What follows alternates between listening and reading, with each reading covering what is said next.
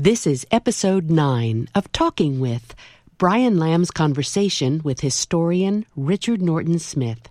It starts after this. In all the time you've spent thinking about presidents and been around presidents and political figures, have you ever kept a diary? Never did. Why not? And I should regret it if it was worth regretting. I don't know. Probably lazy. You've never gone back and written things down after you had a conversation with somebody like that? But I could probably count on the one hand. Partly, you talked about memory. I mean, for most of my life at least, I've been able to remember.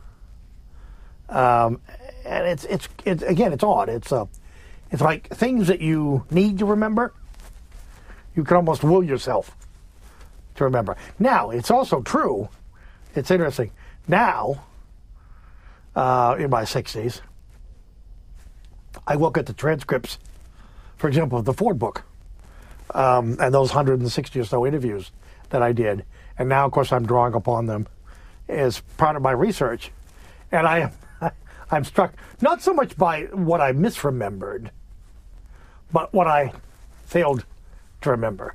There are, there's this wonderful story here, and I would have missed it if I hadn't gone back and checked the transcript.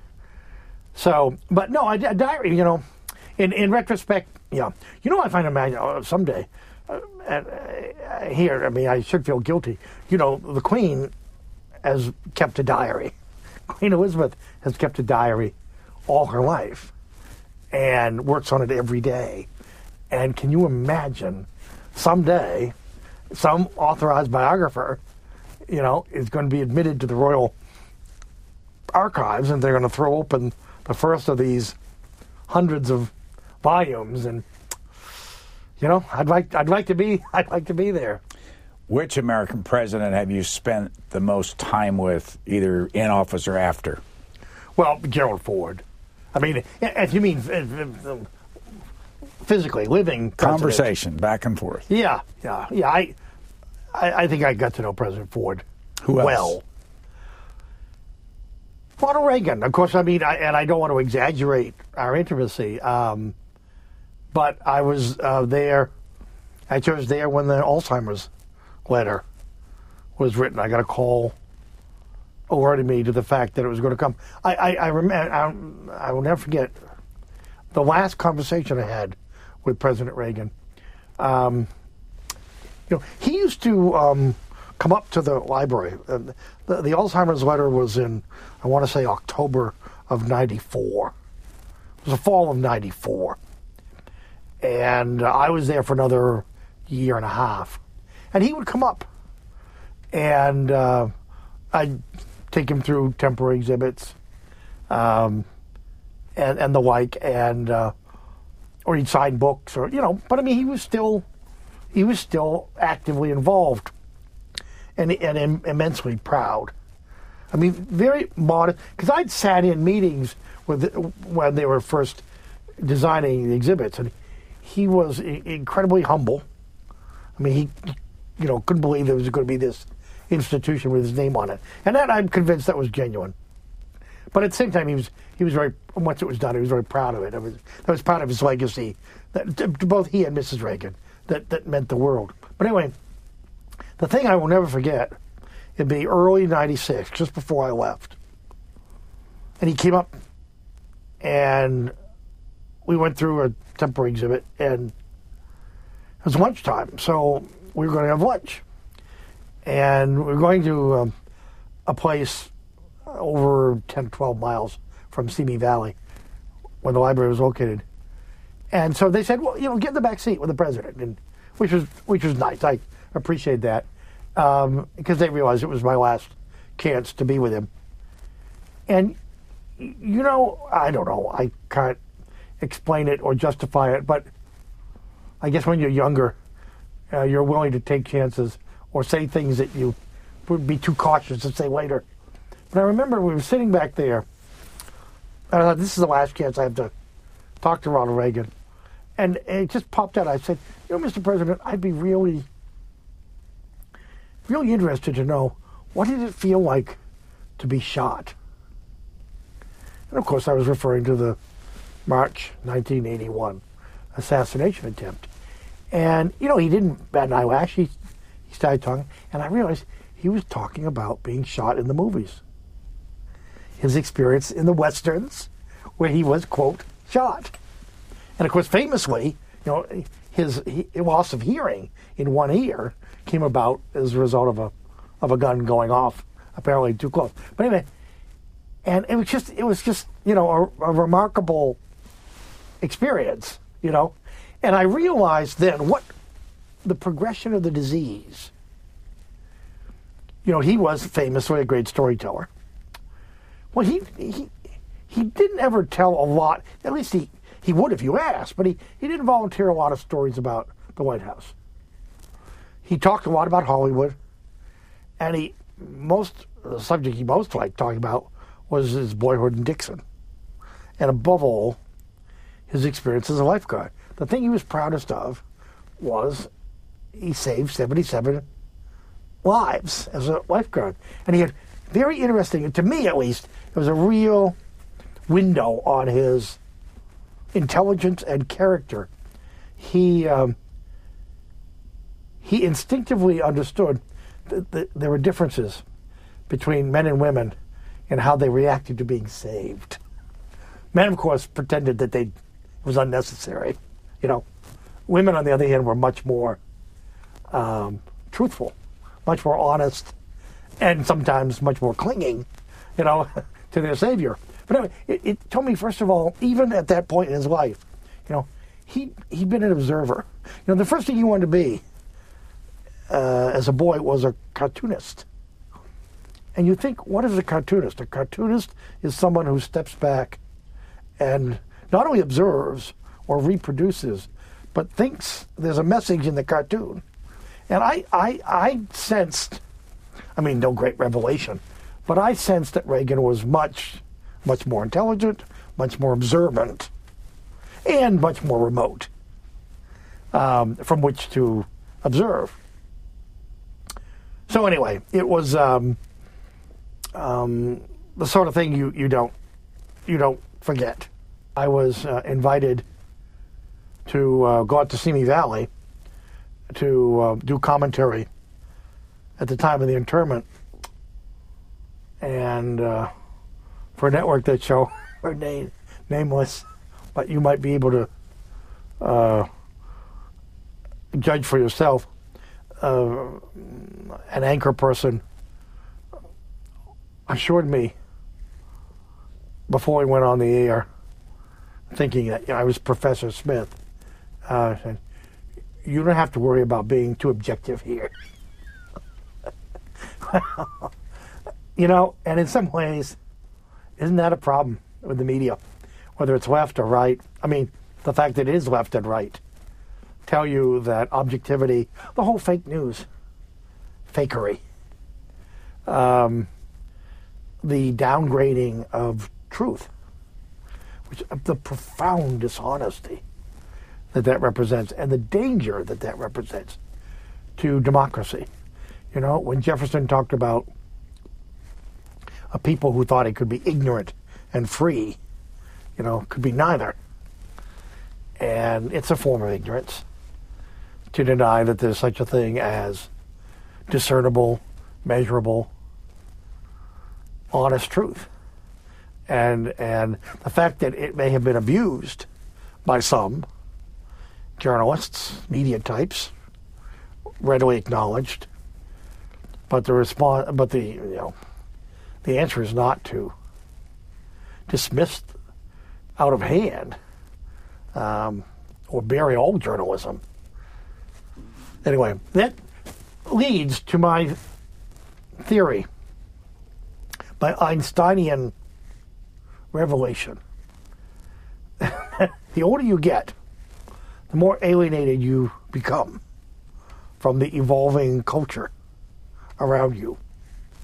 And this is a force of nature. This is an evolutionary good, because it means you are increasingly reconciled to your own mortality. In short, you tell yourself, you project at the rate of generalized cultural decay that we are experiencing. Imagine 10 or 20 years from now. Do you really want to be a part of that? Do you really want to feel that much more alienated? So it becomes, it's of course a great rationalization, but it becomes a justification for death. How's that for profundity? It would appear to me that you spend a lot of time in your life alone. Yes. Not married. Right.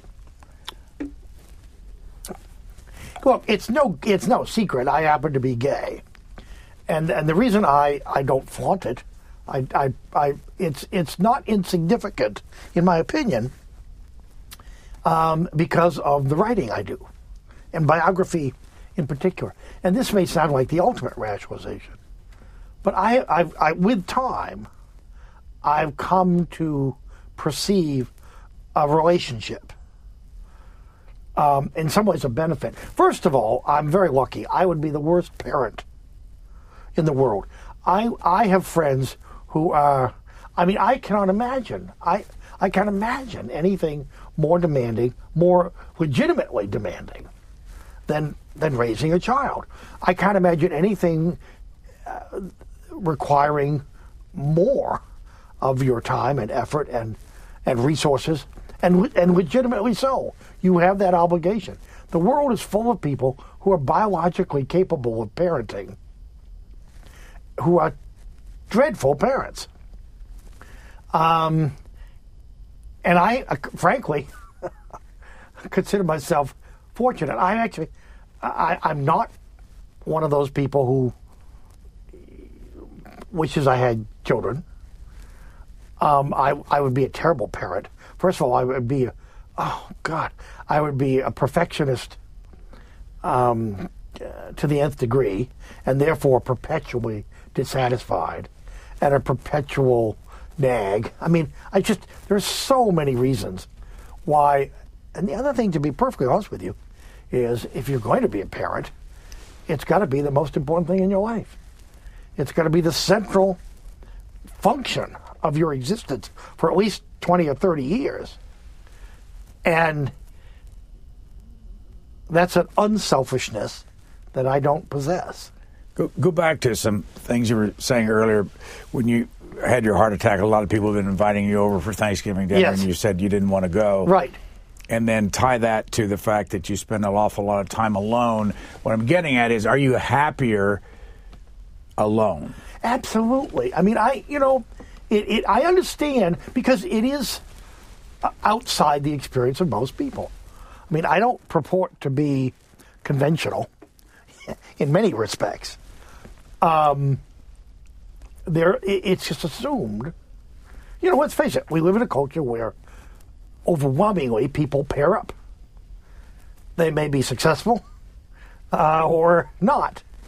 But even if they're unsuccessful, there's still an overwhelming urge and expectation that they'll try it again.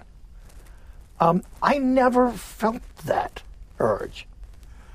And I was never particularly interested in reproducing myself or extending my life through others. I suppose I'm vain enough to hope that some of my books will outlive me. I think I've written 3 books that will outlive me, although even there I have, no illusions.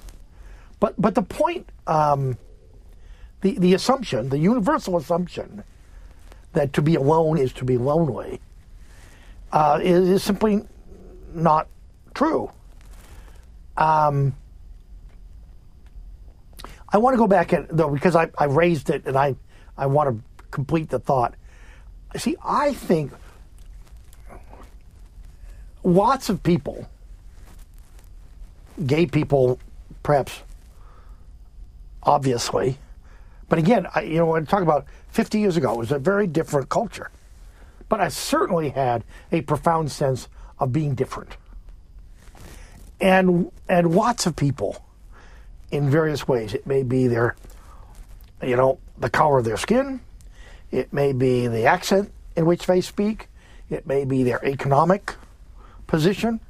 It may be their education levels. I mean, there are, all sorts of factors that contribute to a sense of differentness. So once you have that, you have to deal with it. And the curious thing is, in my case, I think there's a direct connection between that and what I do as a biographer.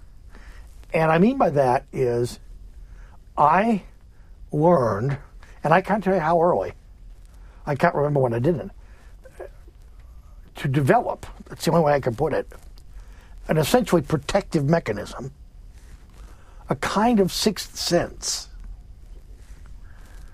You can walk into a room and size it up instantly. What it is you need to say or not say or do or not do to make certain that your secret remains secret. Now, that requires, in turn, real observation, powers of observation. It requires a kind of detachment, a standing back. And you really do, or can, I think, develop an extra sensitivity about people and their motives. And you look beneath the surface. Initially, it's a protective thing in your own interests. But it's easy to see how it can be applied intellectually. Or politicians. This town is full of people in the political world.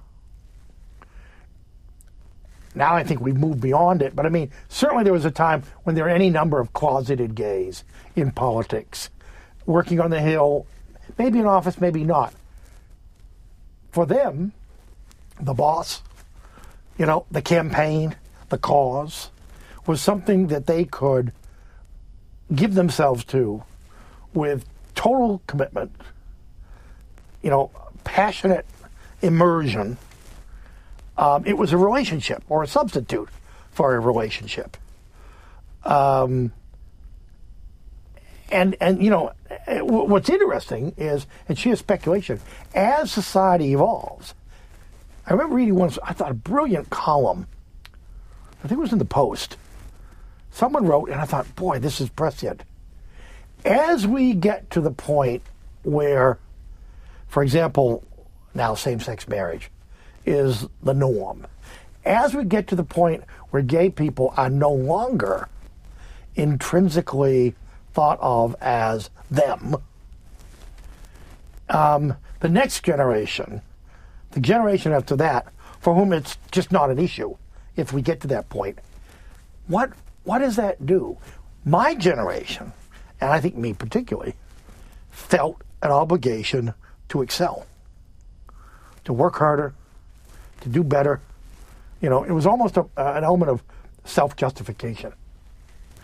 And I think, and I have friends who certainly, contemporaries who fit that same model, if you will. And I'm sure that has something to do with the output. I mean, the book after book after book, the kind of all in. I mean, I would hope to think that the work ethic alone, but I think there was an extra, and it would be interesting once that is removed, once that incentive / perceived necessity disappears, it'll be very interesting to see how future generations deal internally with the issue. Richard Norton Smith is an American historian and author. You can listen to more interviews with him by searching his name in the video library at cspan.org.